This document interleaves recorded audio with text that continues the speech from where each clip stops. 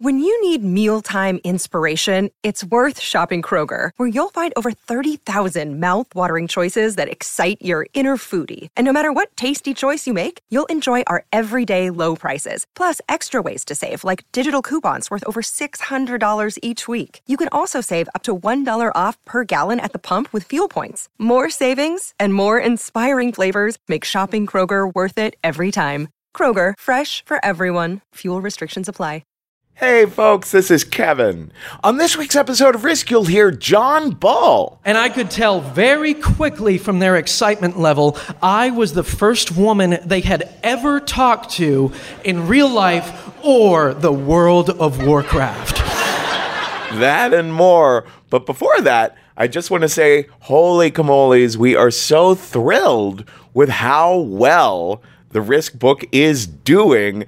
We're out on tour. I'm in a hotel room right now in Minneapolis. We sold so many books at our Chicago show that we had no books to sell in Minneapolis. I suppose that's a good problem to have. I hope everyone in Minneapolis is getting it elsewise. Like, for example, from Amazon, which reminds me of the greatest song ever written. Review the Risk book on Amazon. Review the Risk book on Amazon. If you review the Risk book on Amazon, then the book will sell much more. If you review the Risk book on Amazon, then the Risk staff will be less poor. Review the Risk book on Amazon. Review the Risk book on Amazon.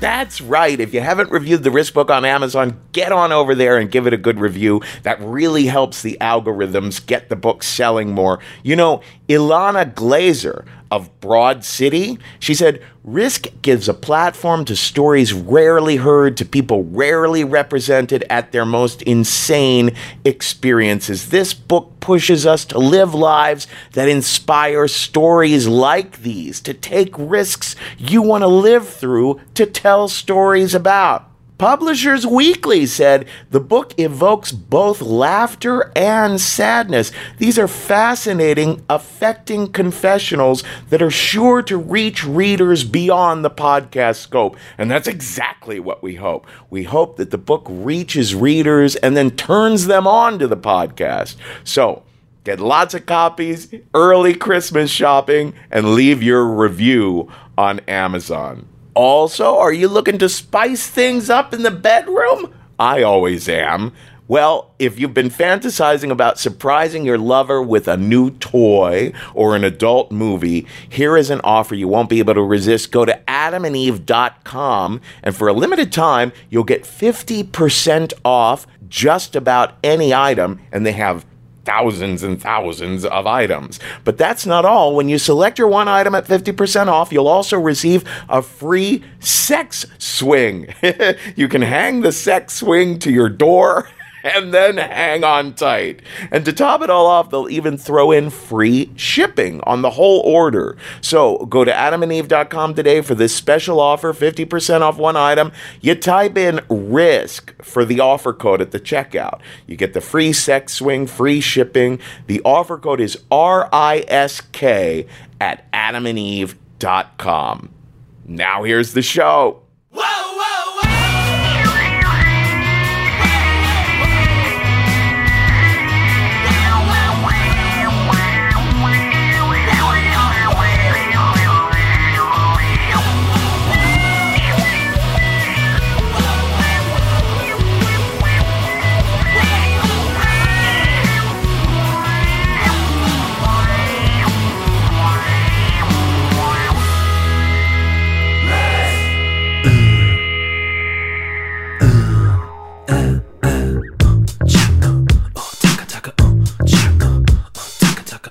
Hello, kids. This is Risk, the show where people tell true stories they never thought, excuse me, they'd dare to share.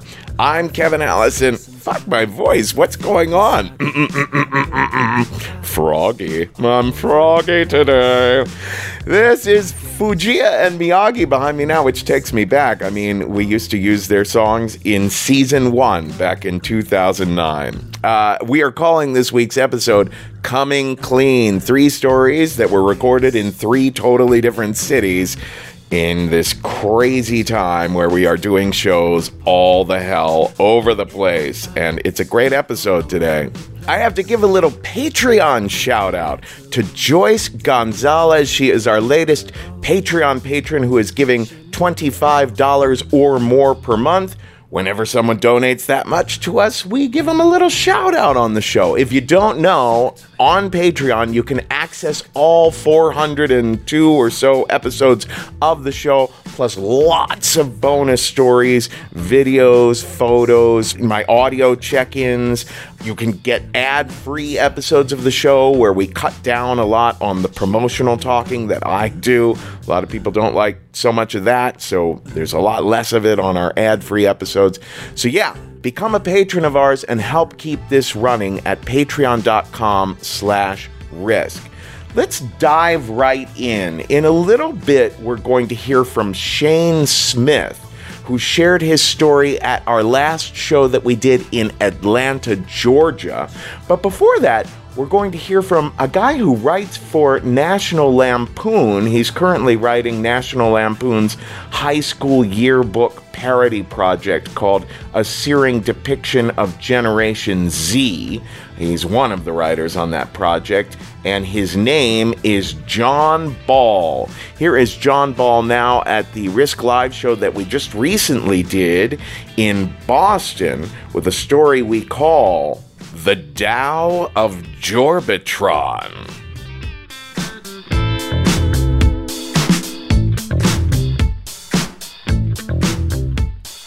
I spy with my little eye something begin and receive. I arrange my records alphabetically.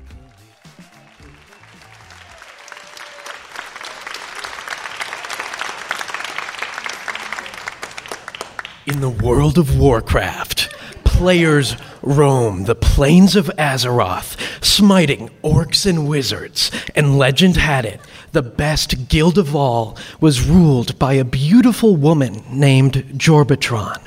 Everyone wanted her attention and adoration. And to even be considered for entrance, you had to woo her with exotic enchantments and rubies. But what these players didn't know was that Jorbitron was really a fat, 12-year-old little boy with a bowl cut, and that boy was me. But having an army of sugar daddies in this game was something that came after years of hard work. When I started, I had nothing. It all happened one day when I was collecting wolf pelts for a shaman. And I click a button and my character goes, and I shapeshift into a bear and my pupils dilate and just this explosion of dopamine starts going through my body. And as a depressive kid, this rush was exactly the type of thing I wasn't getting from normal social interaction. And I decide I'm going to chase this dopamine for the rest of my life. But here's the thing.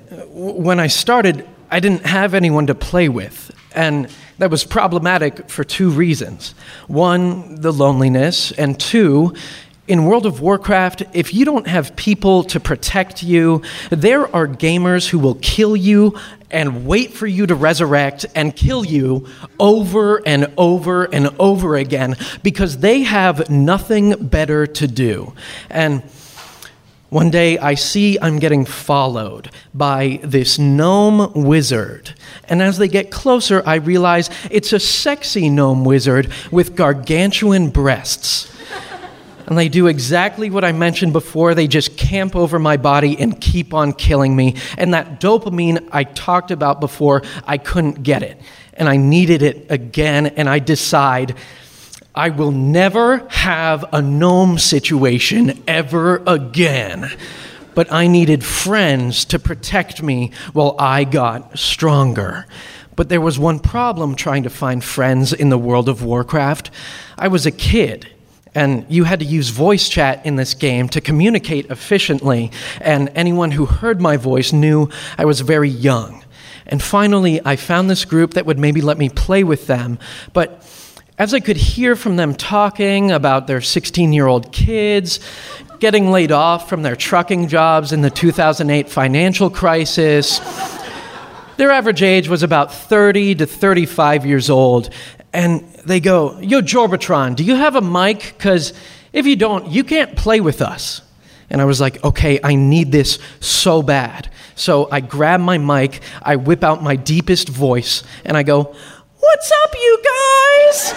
in my high-pitched 12-year-old squeal, and it was radio silence for 6 seconds. No one responds, and I'm so worried they're about to start laughing or tell me to go play with my mommy, but instead, one of them goes, "Wait, are you a girl?" And I go, "Yes. I am Kim, and I am 26. And I could tell very quickly from their excitement level, I was the first woman they had ever talked to in real life or the World of Warcraft.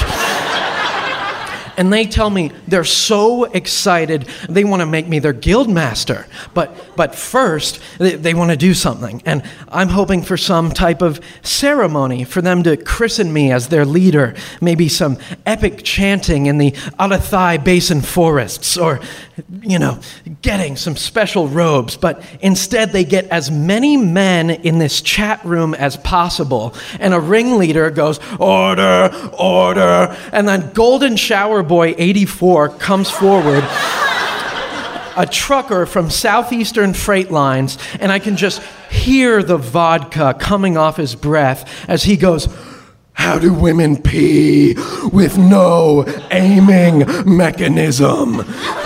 And I think, I can't just not know how women pee or something's gonna be fishy. He's gonna know I'm lying. So I call my little sister and I go, "Lisa, How do you pee and aim?" And she was about 9 years old, and she goes, "You can't. It goes everywhere at once." and Golden Shower 89 was eating that up, and then the next one, Pussy Slammer 69 goes, "Where is the clitoris?" And I didn't know what this clitoris thing was, but I could tell it was very precious. And so I just go, "Below the boobies." And they go, "Ah, yes, below the boobies." And that satisfies them for a while. But I was glad to put them to work for them to get more information about it. And boy, did they work for it. 6 months pass, I'm playing every single day with these guys, all the time. And to keep them happy, I'm giving them more and more false leads about the female anatomy. And they're loving it, and they're buying me anything I want in this game. They start to buy me Pegasuses. They buy me rubies and crystals and piles of gold coins. And I had hundreds and hundreds of these things. And real money, it was probably about $80. But to a 12-year-old, it was like hundreds and hundreds of piles of gold coins. And I should have been scarred by the sexual advances they were making. But because I was so blissfully innocent to any notion of adult sexuality, I was glad to oblige in anything they wanted for another Pegasus. And there was one day where, in real life, my dad, he sits me down and he says, "John, the economy is really rough right now. And we're going to be having some trouble paying the bills around the house." And I go, "Dad, what are you talking about? The economy is amazing right now. My guild is doing great." And that was 8 months in. And by this time, I'm gaining a lot of weight. I had tried to quit the game a couple times, but, anything else, I couldn't put it away because I just loved talking with these men about what made boobies feel good too much, I guess. And so this was 12 months after day 0 by now. I was playing this game. It had become pretty much fully integrated into my lifestyle. I didn't do much else. And I start a raid that I didn't know would be my last. And so we fight through this dungeon and we get to the Lich King. He's a boss so powerful, he can kill some of your weaker characters with just one hit, and he releases a necrotic plague, and I'm taking so much damage. I cast rejuvenation, and my life blooms aren't blossoming, and my character goes, I need more mana, and I die on the spot, and I say, Calthazor, cast rebirth, Calthazor, cast rebirth, and he's not responding. Nothing's happening. I hear over his mic a woman go, you're playing this game too much. And Calthazor goes, no, I'm not. Jorbatron understands me. I need this. The woman responds, I don't give a fuck about Jorbatron. Come eat dinner with the family. And then all of a sudden, this guy disconnects from the game. He's gone, and we all die. This was a classic case of what we called wife aggro in the business, which is when your wife gets really angry at you and pulls you away from the video game. And this is when any good guild master is able to rally the troops, is able to say something motivating and say, guys, we're going to finish this raid. We've only got another 5 hours, but we're going to make it happen. And that's when I say, okay, the guys are pretty tired. So I go, all right, guys, let's just give it a bathroom break. And my voice cracks so loud over the microphone. I push my computer away. I close my laptop screen as fast as I can because I think they realize I'm a pubescent boy. And thinking back on it, I did it so fast, but these guys were dependent on me. I mean, think of it this way. 12-year-old boys are so insecure about voice cracks already. Imagine if the emotional, spiritual, and sexual well-being depended on your prepubescent voice for these 25 laid-off truckers. And this game, I had been trying to quit for years. I could all of a sudden quit cold turkey.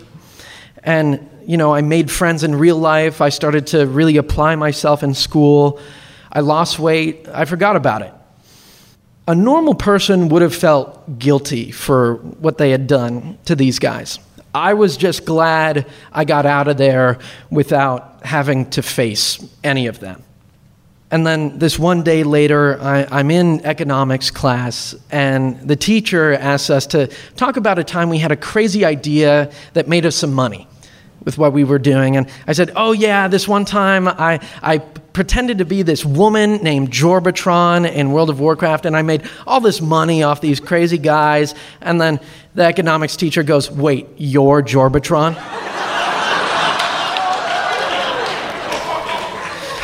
Thank you so much, you guys.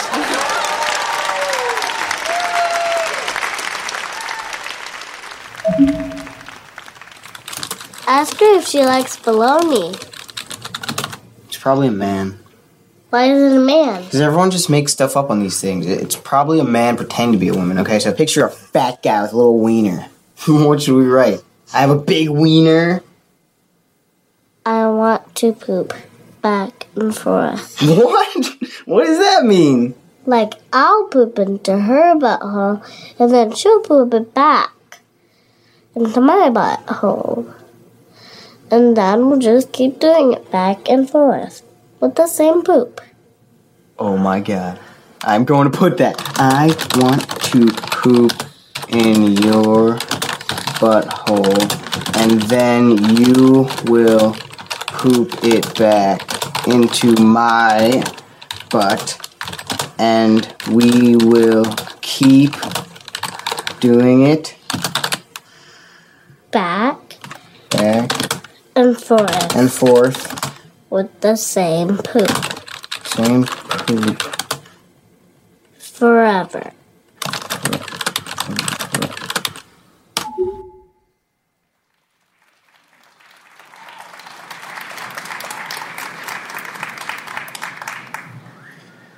So growing up, I had a really weird relationship with my dad. But nobody told me I had a weird relationship. In fact, I thought everything was completely normal. I thought everybody had a dad just like mine. I thought everybody's dad called them into the living room of your single-wide trailer when you're 8 years old in the middle of winter and said, hey, boy, I got a job for you. I want you to take this money across the street. You know that boy across the street right there, right? Take this money across the street to him. Give him this money, but don't look in the bag he gives you back. He's going to give you a bag back. Don't look in it and bring it back to me. Can you do that? Now, everybody here, when you're 8 years old, wants to help your dad out. You want to do anything you can to be a part of the solution, not the problem. So I say, yeah, Daddy, I can do that. So I run back to the back bedroom. I throw on some tennis shoes with Spider-Man on them, and I throw on my Goodwill coat because we didn't have no damn money. And I set off into the night for my adventure. I'm going to walk across the street and help my dad. So I'm walking out the door and I start thinking, give the guy the money, don't look in the bag. Give the guy the money, don't look in the bag. And suddenly, I start remembering this commercial I see every single day during cartoons. And they show an egg and they say, this is your brain. And then they crack that egg into a pan and they say, this is your brain on drugs. Any questions? And suddenly I had questions. Am I on my way to my first ever drug deal at 8 years old? The answer was unequivocally yes. And my brain immediately goes back to all the times I've been in the grocery store with my mom. And she's had a grocery cart full of groceries. And she gets to the counter, looks at the bank balance and says, well, your dad had to buy something this week. You know, we ain't got enough money for all these groceries. We're just going to put a few things back. It'll be fine. And I got pissed off. I'm not going to be a part of this. So I wheel around on my foot with all my 8-year-old determination, and I head back in the house, and I say, Daddy, I don't care if you whoop me. I ain't going to buy you no drugs. I thought everybody had a dad just like mine, where when I got called one day into the office at school, and they said, we want to test you for the gifted program, I was super stoked. I took my paper home. All I needed was one signature from my parents to test for the gifted program. I thought this was the golden ticket. I get home and I sit them both down at the kitchen table of our trailer and I say, I need to tell y'all about this, okay? They want me to test for the gifted program. If I get in, I'm gonna be doing work that's way more advanced than everybody else, okay? I'm gonna be doing experiments in class. We're gonna go on badass field trips. My mom jumped in. She was always real supportive and she goes, did they pick you because of your grades? Yeah, Mama, they picked me because of my grades. This might even help me with college. What do you think, Daddy? My dad goes, you know what I'd do if I was you, don't you, boy? No, Daddy, what? I go in there and I fail that test. My mom went to jump in and say something. She was always real supportive and always wanted to help me out. But my dad puts up his hand and says, no. See, I had friends who tested for the gifted program in school, and all they got was a whole bunch of extra homework. You don't want a whole bunch of extra homework, do you, boy? No, Daddy, I don't. Now, I didn't get into the gifted program because I took my dad's advice, but I always wondered if my dad was worried that at 11 years old, me being in the gifted program was starting to surpass his 9th grade education. I thought everybody had a dad who one night, me and my mom and my little brother come home from shopping. We've been gone about 3 hours. And my dad had come home. His pickup truck was in the driveway. But when we get home, we've moved away from the trailer. Now we're big balling. We're living in a brick house. And when we get home, there's no lights in the brick house that are on, but the front door is standing wide open. It's the middle of winter. Why the hell is the front door wide open? My mom starts looking through the front window and going, what in the world? Where's your daddy at? And as we get in the driveway, I start thinking all these thoughts. What if somebody attacked my dad? What if there are robbers in the house right now? What if he's dead inside? What if they forgot to pay the power bill? Because when you're poor, that's something that happens. And my mom was just a few feet ahead of us as we got out of the car. And as she gets to the door, she's way ahead of me. And I hear her go, what in the world? What are you doing? Get up. As I get to the front door, I realize our front door wasn't standing wide open. Oh, no. It was laying in the front living room. My dad got to his feet, drunk as hell, and said, well, when I got home, none of y'all was home, and I couldn't find my keys. My mom jumps in and says, what do you mean you couldn't find your keys, you idiot? You drove home. Obviously, your car is here. Where are your keys? They went on to argue about this and a whole lot of shit at the time. But when you love somebody, you're willing to do whatever you can to stay with them. Now, this wasn't the only time that my dad did something like this, where he showed up drunk at the house. My dad was not above getting into an argument with my uncles, with his boss, Jimmy, because they would sit around and start drinking, and they start talking about something that didn't really matter at all, like who was a better wrestler, Bret Hart or Sting. And my dad would suddenly get really upset about it. And before you knew it, they would start wrestling around, joking, and before you knew it, punches would fly, because my dad was not afraid to take things too far when it came time to take things too far. So one Saturday afternoon, I'm laying on a single bed, watching a 19-inch black and white television, watching the Georgia-Tennessee game, and it's going to be a perfect day. It's one of those days where the air outside is finally starting to take that turn from being that warm bathwater feeling you get at the end of summer to being that really crisp fall air right at the beginning of fall. I had a part-time job. I had a great group of friends. I had a girlfriend. I was going to be a lawyer one day. I was doing really well in school. And this day was going to be great because my little brother had gone to work with my dad. He had gotten up early and gone to work with my dad, so he was out of the house. My mom was off cleaning, doing all sorts of stuff around the house, listening to music, so I had the whole place to myself. It was going to be perfect. And on this day, I was feeling especially proud of myself because the night before, I had performed at my own football game, but not during the football game itself, oh no. I had performed at the halftime show with the marching band because there's no way to tell everybody at school that you're a cool kid other than performing a synchronized marching routine in front of the entire student body during halftime. But I didn't care. We had nailed it. And I knew that I had done a badass job. So I'm enjoying my day. I'm watching the Georgia-Tennessee game. When about halfway through the second quarter, I hear my dad's tires bark in the driveway. And when I say they barked, I mean like when you're driving along and you stomp on your brakes way too fast. Suddenly I hear my dad's doors of his truck fly open, and the side door of my house flies open. And there's a huge commotion coming from my kitchen. And I hear my dad go, "Darlene, Darlene, Darlene!" I'd never heard my dad be this desperate before. Now, he's yelled at me, at my little brother, at my mom, at every animal we've ever owned in our entire life, but I've never heard him sound like this. And as I'm laying on this twin bed, all I can think in the back of my head is, Jesus, he did something ridiculous, and now him or my brother is hurt, and it's going to take all day to work this out. They just ruined the perfect day. So I swing my legs off the twin bed I'm sitting on, and I start walking down this long hallway that we got down to our kitchen. As I'm walking down the hallway, I'm thinking, we're going to be in the ER all day, because this is before urgent care. You had to be in the ER for like 5 or 6 hours and shit. I'm thinking, God, they ruined the perfect day. It was beautiful outside. It was going to be a beautiful day. And as I take a left into the kitchen, that's when I saw the blood. I walk in, and my dad's wearing this white UGA shirt, and he's got blood all over the front of it. When I say he's got blood all over the front of it, I don't mean like he cut himself shaving. I mean like something has gone wrong, and he is hurt, or somebody is hurt. And nothing in the room is making any noise. I can't see anything else except that blood. When a couple seconds later, my mom comes in from my right and breaks the silence.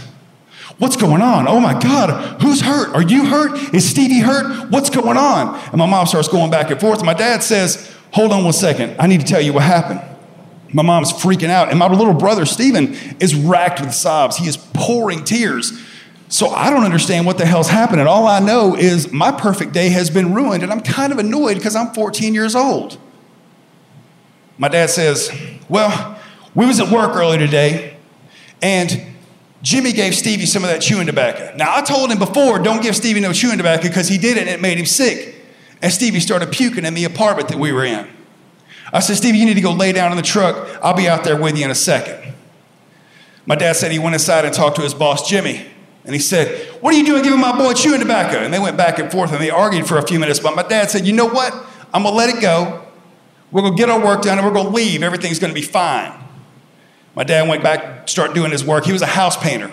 And he was hanging some doors after they got through painting this apartment that he was in. And a couple of minutes later, his boss, Jimmy, comes and says, Smitty, this door right here won't close. And he starts trying to close the door. And he says, this door won't close. You obviously hung it wrong. And my dad says, no, hell, I didn't. That door will definitely close. Jimmy says, no, it definitely won't close. And they go back and forth and start arguing. And then they start arguing more. And my dad says, we went back and forth, and you know how big he is, Darlene. He was so big, he was on them steroids the whole time. And you know what size I am. And we get in a fight, And we start going back and forth, and he gets me on the ground, and he starts stomping me with his foot, stomping me. And he starts pointing to his chest. In between the blood, you can see an outline of this shoe print on his chest where this guy had stomped his chest. And in the middle of my mind, I'm thinking, this is probably some shit that he could have just ignored if he would have just walked away and everything would have been fine. But my dad goes on. He says, after this guy jumped me and stuff like that, we got in a fight and stuff, I got up and he walked away, and I decided there's no way I can let somebody punk me like that. I can't let somebody punk me like that. Not in front of my boy. My brother Steven was in the truck. He didn't see this shit. But in my dad's brain, they were getting drunk and high all day. He needed to show this guy. And he said, Darlene, all I wanted to do was scare him. I walked out to the truck and I lifted up my seat and I grabbed my gun. I walked back inside. I walked back inside to the actual apartment that we were in the room that we had gotten in a fight in, and all I was going to do was scare him. And I walk in the room and he tackles me. And when he tackles me, the gun went off. And it kept going off. And I shot him, Darlene. I shot him. I shot Jimmy. And those words just kind of hung there for a second. This is a guy who'd been to our house, a guy whose family we'd gone to church with, and my dad shot him. The perfect day was not only ruined, it was kind of fucked up at this point. My dad immediately goes into damage control and says, you know the cops are going to be after us. We need to run to Mexico. We need to get in the car. We need to go to Mexico right now. Let's grab you and both the boys. Let's get in the car, grab my guitar, and go. My dad cared about four things in the world. Me, my little brother, and my mom, and his 1972 Les Paul Gibson that he kept in the case from the original time he bought it in 1972. And just a little bit of secret between you guys and me, he might have sold me out for the guitar and just taken my mom and my little brother and the guitar. My mom, being the adult in every conversation that we got in, said, no, let's just go to my mom's house and figure out what to do next. So in a flash, me and my little brother are in the bed of my dad's truck, because back in the 90s, nobody had any clue about your kids flying out of the bed of the truck. They just threw you in the bed of the truck and it was fine, right? Like you guys have all rode in the back of a truck, right? So we're sitting there in the back of the truck, and my little brother, who's usually this bubbly, happy kid, this kid who's always got a joke, always telling jokes, always looking to be funny, is now shell-shocked. When he came in with my dad and I saw the blood on his shirt, he was pouring sobs, pouring tears. He was just so distraught. But now we're in the back of this truck, and all he can do is just be quiet. And he's asking me questions under his breath like, you think we're going to be okay? You think Daddy's going to be okay? I'm 6 years older than my little brother, and I don't have any of the answers to any of these questions. All I knew to say was, I don't know what's going to happen, buddy, but I know we're going to be okay. But we weren't. We made it down to my grandmother's house, and me and my little brother were sent off to another room, because back then, you guys know what I'm talking about, when your parents went to go talk to somebody, you were sent off to another room to go play. Adults needed to talk, kids needed to go play, right? And that meant that my dad was going to go hang out with all my uncles and drink cheap-ass beer and tell his story over and over again. When a couple of hours from then, the cops finally did their job and found my dad, and they called him at my grandmother's house. And I remember sitting there in the front room as my dad's on the phone in the kitchen, because back then they didn't have cell phones. And he's sitting there, and I hear his side of the conversation, and it sounded kind of normal. Yeah, this is him. Yeah, about 2:30 today. Nah. Yeah. No. No, I didn't know that. Oh, shit. Yeah, I'll be there tomorrow at 9:30. And he hung up the phone. Now, as a 14-year-old kid, this sounded like two adults talking about when they're going to get together for dinner. This didn't think like something serious had happened, because back then, I watched all the cop shows. They would kick your fucking door in and make sure everybody knew you had fucked up. But as my dad hangs up the phone, he says, they just told me Jimmy died. When my dad went in and fought with Jimmy that day, the gun went off 5 times. When he tackled it, the gun went off 1 time on the floor. The gun went off 1 time on the ceiling. 1 time through Jimmy's leg, 1 time through his arm. And the one that killed him was the one that went through his carotid artery. The next few weeks are this blur in my mind of visiting my dad through glass and having to use the little phone and stuff to talk to him. Court visits, and adults all around me whispering the words like intent, malice, murder, the death penalty. Everything changed in just a second. My dad ended up getting life in prison for killing his boss that day. And when I talk to him on the phone nowadays, or I see him at visitation, he always wants to talk about the good times. He always wants to talk about the way things were. You remember that Spider-Man boat we had that one time? We went to the lake and we played with it back and forth. I sure do hate we lost that boat, but we had so much fun that day. Don't you remember, boy? You remember all them concerts you had, all them football games you played? I wish I'd have been at more of them, but when I get out of jail, we're going to be able to make up all that time.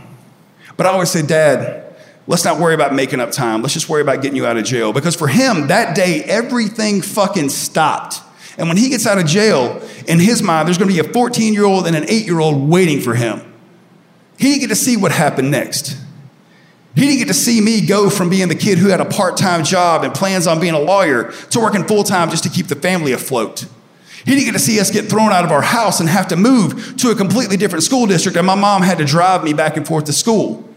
He didn't get to see my little brother, this happy, bubbly kid, turn into a kid who was so full of rage and anger that every time anybody would even mention my dad, he would end up in a fight. He got thrown out of school after school after school and finally ended up having to drop out of school. My dad didn't get to see any of this stuff. And I spent years being fucking furious with him. But the thing I realized was I was never meant to live that life that I'd imagined for myself that one day on the single bed in the back of our house. I wasn't supposed to be a lawyer. I wasn't supposed to stay in marching band and all that stuff. My dad missed all of the major events in my life. My wedding, my kid's birthday, all of my performances. But I realized that maybe he wasn't a bad guy. Maybe he wasn't a malicious person. Maybe he was just somebody who was never equipped to have kids in the very first fucking place. And I wasn't meant to be any of the things that I'd imagined.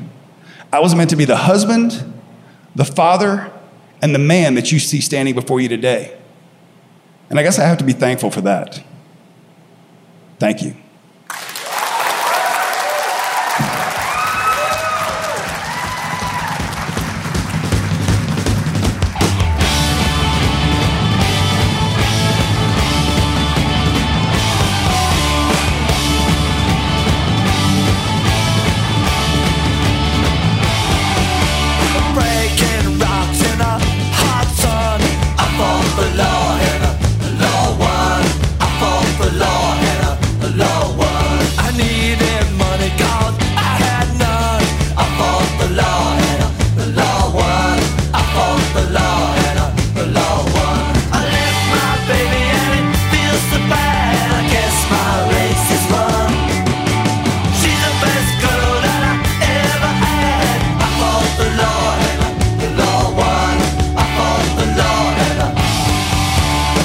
This is Risk. This is The Clash behind me now. And we just heard from Shane Smith. Now, Shane shared that story at the last Risk Live show that we did in Atlanta, Georgia. Now, he has a podcast of his own called Now That I'm Older, and he shares a lot of personal stories on his show with his best friend, Kenny. So go check that out as well. Before that, we heard a little interstitial that was kind of put together by our episode editor, Jeff Barr. It was selections from some scenes from the movie Me and You and Everyone We Know by Miranda July. You know, these days, you can get practically everything on demand, like this podcast. You can listen to it whenever you want, right? So why are you still taking trips to the post office to mail letters and packages? You can get postage on demand with Stamps.com. With Stamps.com, you can access all of the amazing services of the post office, but right from your desk, 24/7 when it's convenient for you. You can buy and print official U.S. postage for any letter, any package, using your own computer and printer, and then your mail carrier picks it up. We have used Stamps.com at Risk and at the Story Studio for about 7 years now, and we absolutely love it. And right now, you can use Risk for this special offer. It includes up to $55 of free postage, a digital scale, and a 4-week trial. So don't wait. Go to Stamps.com before you do anything else. Click on the radio microphone at the top of the homepage and type in Risk. That's Stamps.com. Enter Risk. Our final story on today's show comes to us from a very dear storyteller from the New York scene and the Los Angeles scene. She's kind of bi-coastal in the places that she's consistently sharing stories. Terry Mintz has her own storytelling show called Word, and you can find it at wordthestorytellingshow.com. Terry shared this story at our Los Angeles show that we do once a month at the Bootleg Theater. Here she is now. This is Terry Mintz with a story we call Befriend. I fought the law and the law won.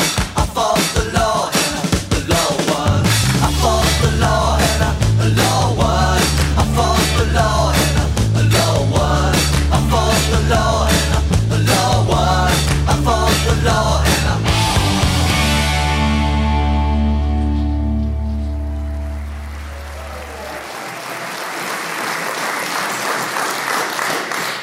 So my name is Terry Mintz, and I am what you would call a friend of the friendless. But not just the friendless. The toxic, the neurotic, the depressed, the insane, the inane, the inept, the confused, the sociopaths, the narcissists, the unempathetic, the dysfunctional, the socially retarded, the undateable, and the physically repulsive. This all started back at 7 years old when my one and only friend in the world, Andrea Bolander, very seriously told me that she could no longer be my friend, although she liked me and thought I was nice. She politely pointed out that staying friends with me, the third fattest kid in the class, would make her very unpopular with the other second graders. She might lose her social standing all the way to 6th grade. So she dropped me and saved herself. And there I was, at 7 years old, with not a friend in the world. But I said to myself, I will not be an Andrea Bolander. I will befriend everyone and anyone who comes my way, no matter how repulsive they are. I swore this to the heavens, that this person, these people will not, I say, go friendless. They will have me. And so it was. Each person was a mission with their own unique set of problems. They were needy, time-consuming, a full-time job. I forgoed marriage, children, a career, getting a dog to concentrate on them. Because if not for me, who else would? Every year I took more and more of these helpless, needy people on. And they wanted so much from me. Food, money, jobs, cars, dates, places to live, pet sitting, house sitting, plant watering, house cleaning, moving help, airport rides, storytelling advice, or just calling me 15 times a day to cry about their miserable existence. It never ended. It was never enough. Things were spiraling out of control, and I realized I needed a life of my own, a relationship, maybe a cat. So I stopped taking on new clients and I cut back my hours. And I finally had some time for myself. It was fantastic. I even managed to find a boyfriend, and I got to spend more time with my high-functioning friends who had other friends besides me. Life was good. It was about me now. I was free to do anything. These losers weren't holding me back. I was free to fly and reach my highest potential. I had sabotage caring for all those fucked up, demented souls that were trailing along on my slipstream. Then the phone rang.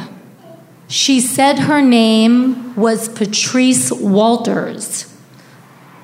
Do I know you? Yes, I met you at Claire Parton's yard sale. You gave me your card.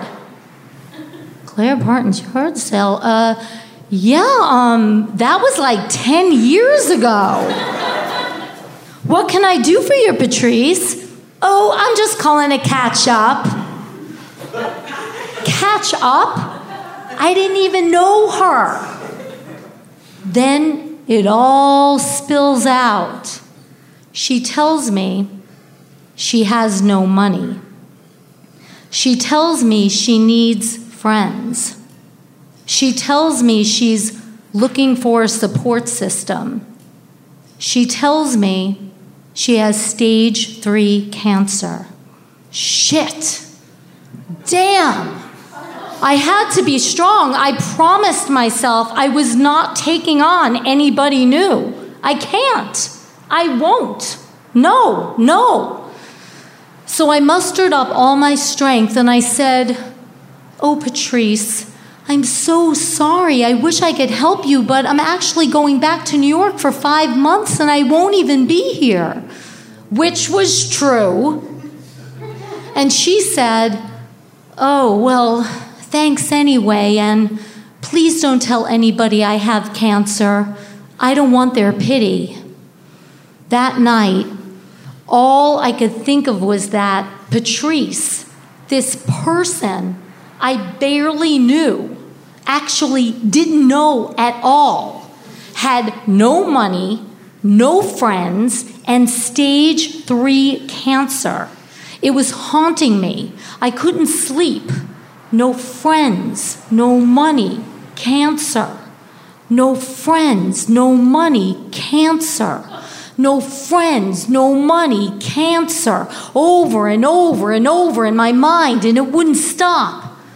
So from that moment on, I was on a mission to find all her long-lost friends and tell them she had cancer.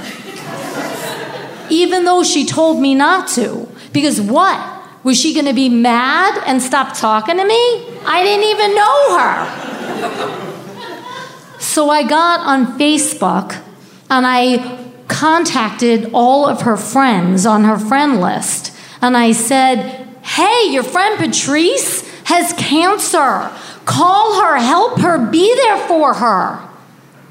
And it worked.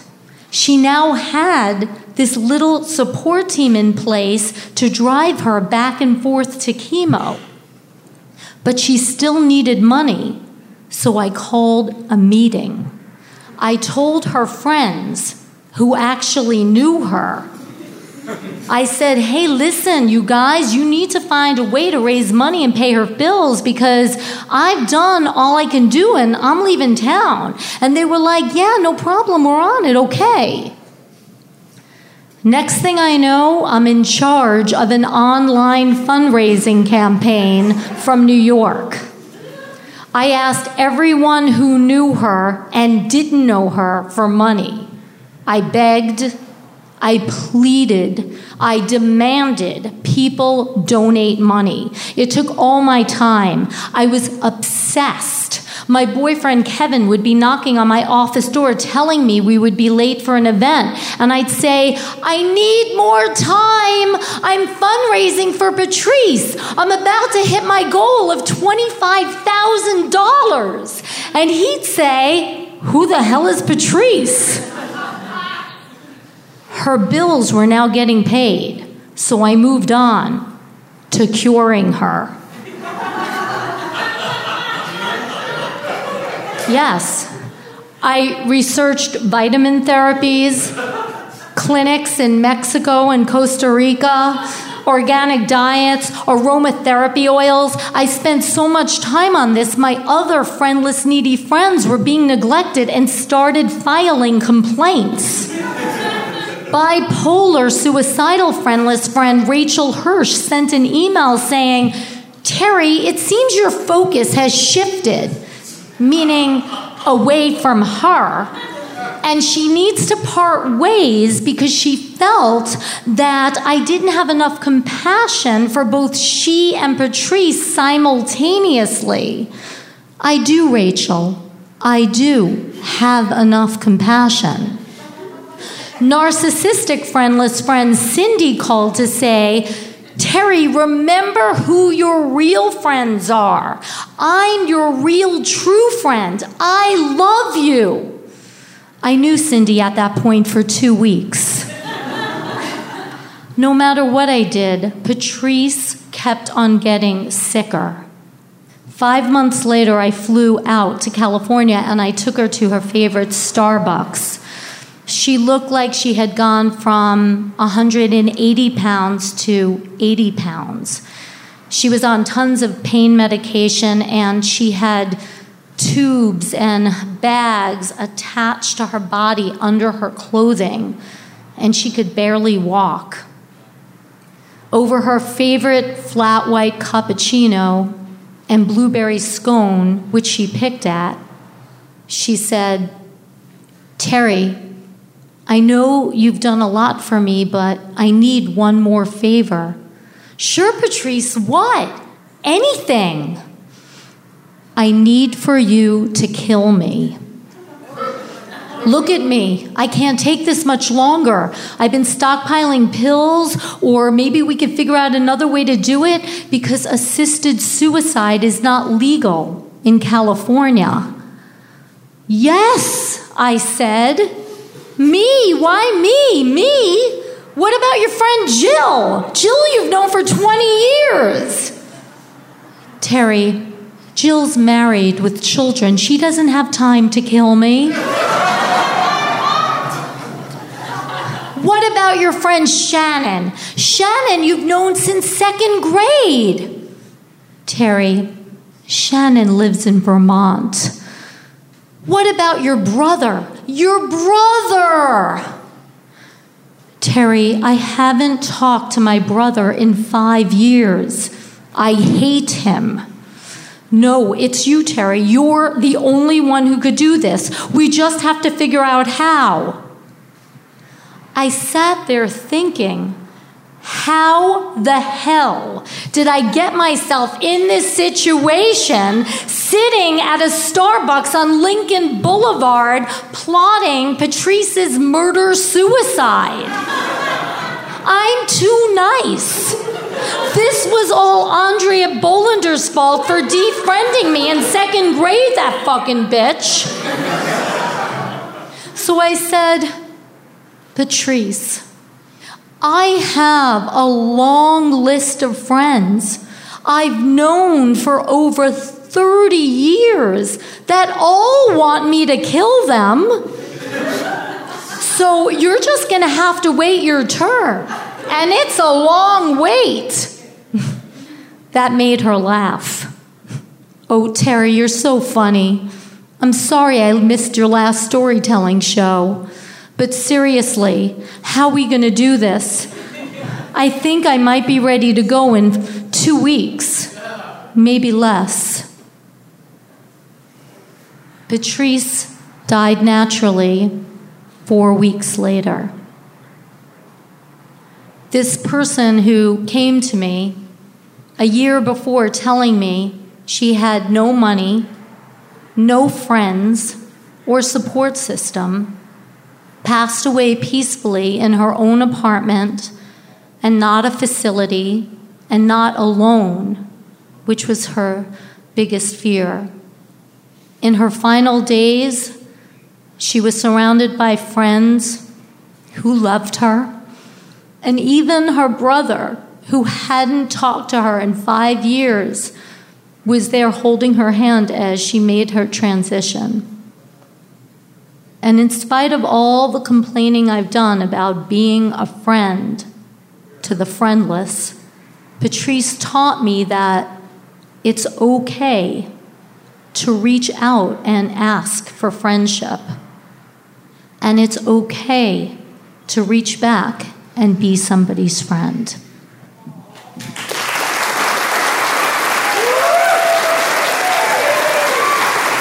That being said, all you losers out there who want to friend me on Facebook after the show, take a number. Wanna sail away to a setting sun. Throw it all away for your only one. I tried to pull away. You said I'm too far gone. But when I think about it, baby, and I've been thinking hard and long.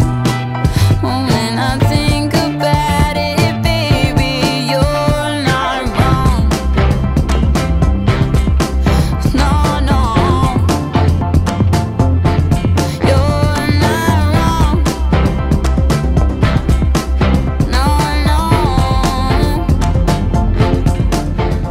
no. That is all for this week's episode of Risk. This is Wet behind me now, and we just heard from Terry Mintz. You know, the Risk staff is pretty big now. It's a lot of amazing people from actually very different backgrounds and very different lives, and that's why we love to discuss Risk stories after the live shows or after episodes go up. We have very mixed feelings and very disparate thoughts about the things that are expressed by our storytellers. So Risk is an amazing jumping off point for heart-to-heart discussion on our team. I think we've all grown a lot closer to one another, unpacking how we feel about the stories, comparing our philosophies, comparing our moralities or our own life experiences. And I really hope that you share the show with people who mean a lot to you in that same way. I always say that on Risk, we don't necessarily endorse every point of view expressed on the show. We certainly wouldn't recommend that everyone try everything that the storytellers have talked about trying, right? We're just trying to create a space where people who seem to be trying to be honest and who seem to be compassionate in the way that they're sharing can express their own interpretations of the things they've lived through. I'm constantly having to explain to fans, no, I personally do not believe in ghosts. Or, yes, I totally understand that someone with a drinking problem might not like the way that one storyteller talked about a night of drunkenness. Or, yes, I totally understand that someone struggling with schizophrenia might be triggered by that one storyteller talking about her dreams. Or, yes, of course, I understand that a woman might feel differently about the tone of voice, the vocal intonation that one storyteller was using than a man might feel about it. Or, yes, I hear that you might feel that some storyteller was a narcissistic sociopath and was just making up his story out of whole cloth. But I didn't feel that way when I sat down with him. I'm always having to tell fans even about my very own stories. Stuff like, oh, well, I haven't been to that kink camp in 6 years. So I have no idea if I'd recommend it to you. Maybe it's not a healthy place for some folks now. We can't run the show as if it's a how-to show.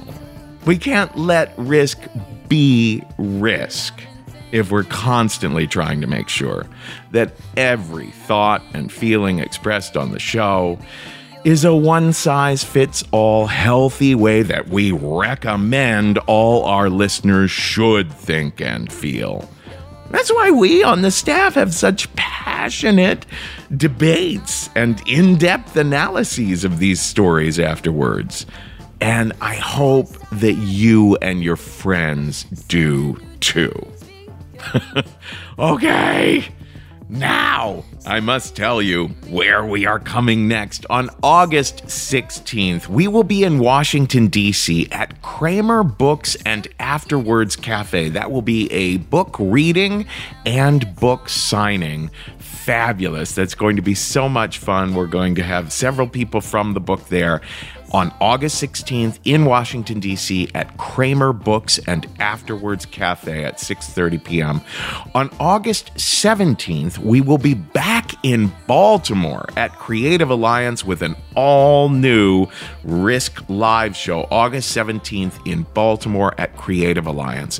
On August 18th, we'll be in Washington, D.C. at the Black Cat with an all-new Risk show, all new stories. On August 18th, we'll be back in Los Angeles at the Bootleg Theater. And on September 6th, we'll be in Portland, Oregon. On September 6th, we're in Portland at Revolution Hall. On September 7th, we're in Seattle, back at the Vera Project on September 7th.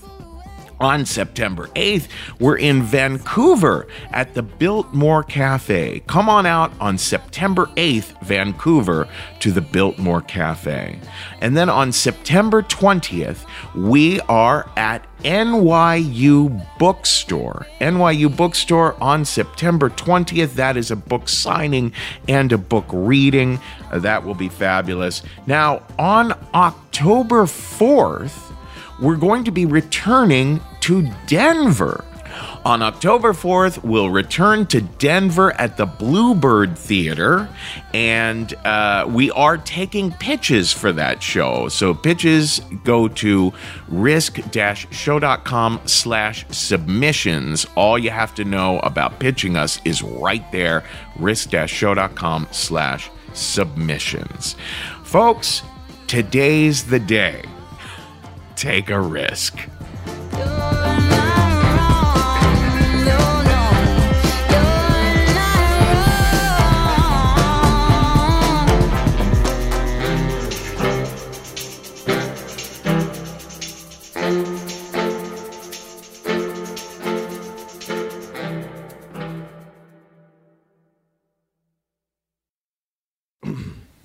Review the Risk book on Amazon. Review the Risk book on Amazon. Let me try it again because that wasn't my best performance of the song. All right, here's how it goes. It goes. Review the Risk book on Amazon. Should I go higher? Review the Risk. I'm not.